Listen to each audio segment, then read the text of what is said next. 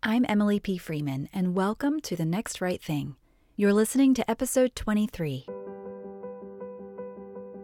If this is your first time joining me, I'm especially glad you're here. I often say this is a podcast for the second guessers, the chronically hesitant, or anyone who suffers from decision fatigue. But even if you aren't one to second guess yourself, or if you never have trouble making a decision, it could be that you may just need a little white space in your day, a speed bump in your week, or a few minutes break from the constant stream of information and entertainment. The previous 4 episodes during the month of January, we talked about how to manage your time like a soul minimalist. If you're curious about that phrase, you can check out our very first episode, Become a Soul Minimalist. Since I enjoyed casually circling around one topic in January, I'm going to try that again in February. Out of all the decisions in the world we have control over, or at least perceived control, there's definitely one whole category of our lives that we can't predict, manage, or bullet point. What is it? It's our relationships. No matter how organized we get, how much we plan, how prepared we are for what might come, one thing we can always count on is that the people in our life will surprise us, delight us, disappoint us, overwhelm us, or confuse us. How do we move forward in love? How can we discern a next right step with the people in our lives when they can be so unpredictable and people-y? This month, we'll be carrying those questions with us, starting with releasing our own agenda. Listen in. Last week, John woke me in the morning saying there was a 2-hour school delay. I was confused as to why, and for some reason, my first thought was, I wonder if there's a water leak or a gas leak at the school.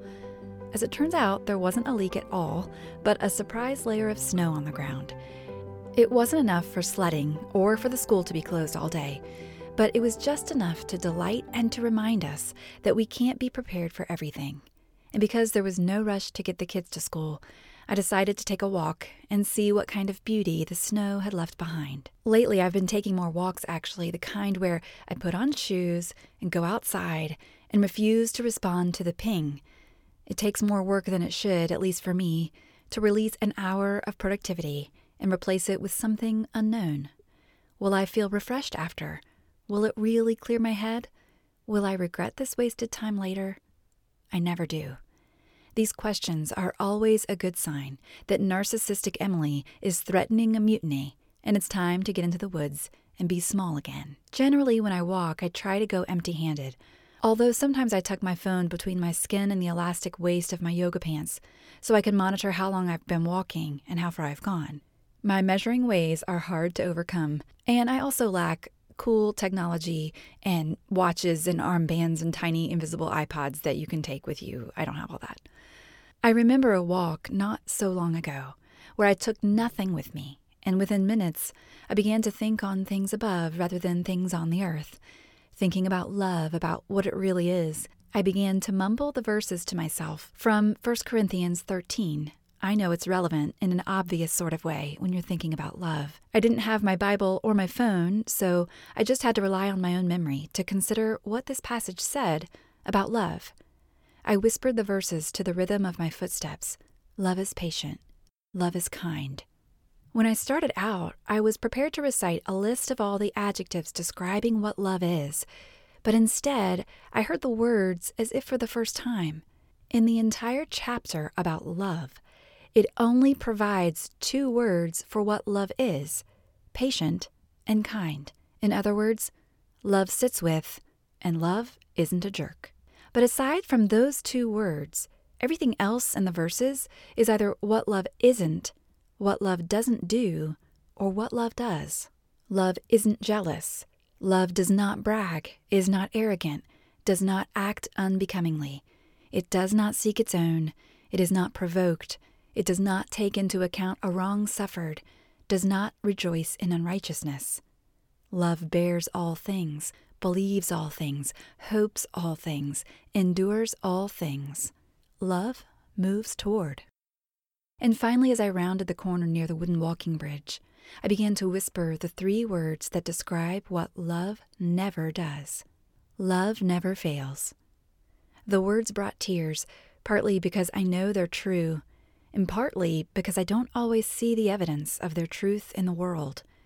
What does it mean that love never fails in light of the pain and injustice around the world, in North Korea, Syria, Washington, and our own hearts, and in our own relationships? Sometimes I want love to be whatever I want, whatever I think sounds nice today.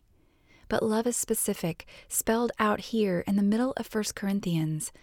And I know these descriptions of what love is, what love isn't, what love does and doesn't do are true because when I am loved for real, the love works. It doesn't fail. I desperately need someone to sit with me, to not be a jerk, to remind me of truth, to bear and believe and hope and endure all on my behalf. And when love moves in my presence, I know it. But love isn't just something that happens to me. Love is someone who moves within me and invites me to move toward others.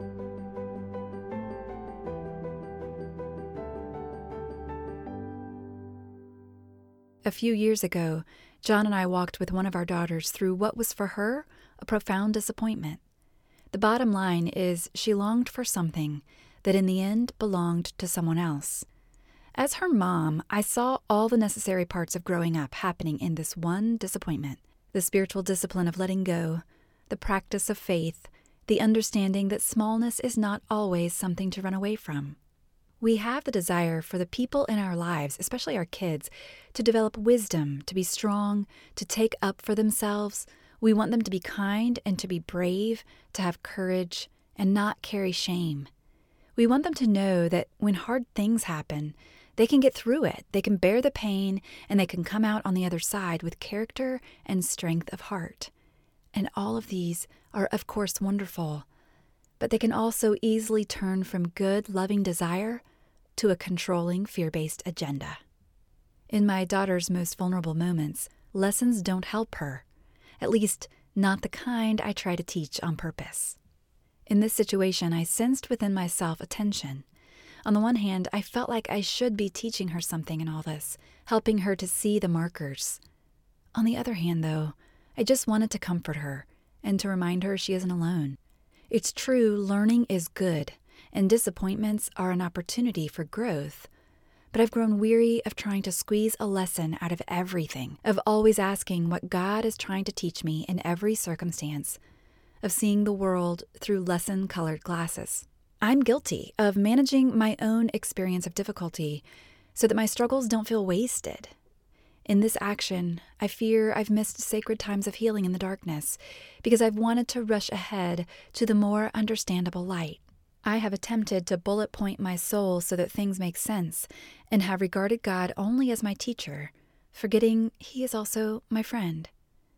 School is good and necessary, but in my heart, I long for home. The words of Paul come to mind as I remember. He didn't say, "To live is to become Christ-like." It sounds almost right, but it's not quite. Instead, he said in Philippians 1:21, "For me to live is Christ, and to die is gain." To live is a person, Christ himself. Sometimes I teach my kids stuff on purpose. Mostly, though, I just enjoy their company. Today, let's practice walking into the great mystery of God. Let's practice encountering Jesus as a person and not a character. Let's practice releasing our agenda to perform, perfect, and prioritize. Let's live this day as a daughter first and allow the student to tag along behind. Today, let's grieve the losses, laugh at the jokes, sit in the silence, and move through the routines. Let's keep our eyes open for Christ's presence rather than trying to figure out his plan. And as we carry each moment as it comes, we will release our obsession with learning or teaching a lesson and instead begin to learn the person of Christ, whatever that might mean today. Love is personal. Love is relational. I get it wrong, blame others, forget to listen, and fail to see. But Christ moves me not to push, but to lead, not to force, but to invite, not to tell, but to listen, bear, believe, hope, endure. May it be so in us. May it be so in me. Thanks for listening to episode 23 of The Next Right Thing. If you would like to connect beyond the podcast, there are several ways to do that. I post almost daily to Instagram, where you can find me at Emily P. Freeman. To connect weekly, stay right here and subscribe to the podcast if you haven't yet. And once a month, I send a letter to my innermost circle of readers filled with first word news, the books I'm reading now, my favorite things list of the month, and a secret post you won't find anywhere else. Everything I send you will help you to create space for your soul to breathe and will never include a picture of bare feet. You have my word on that. There's a link right there in the show notes in whatever app you're listening to emilypfreeman.com/letter.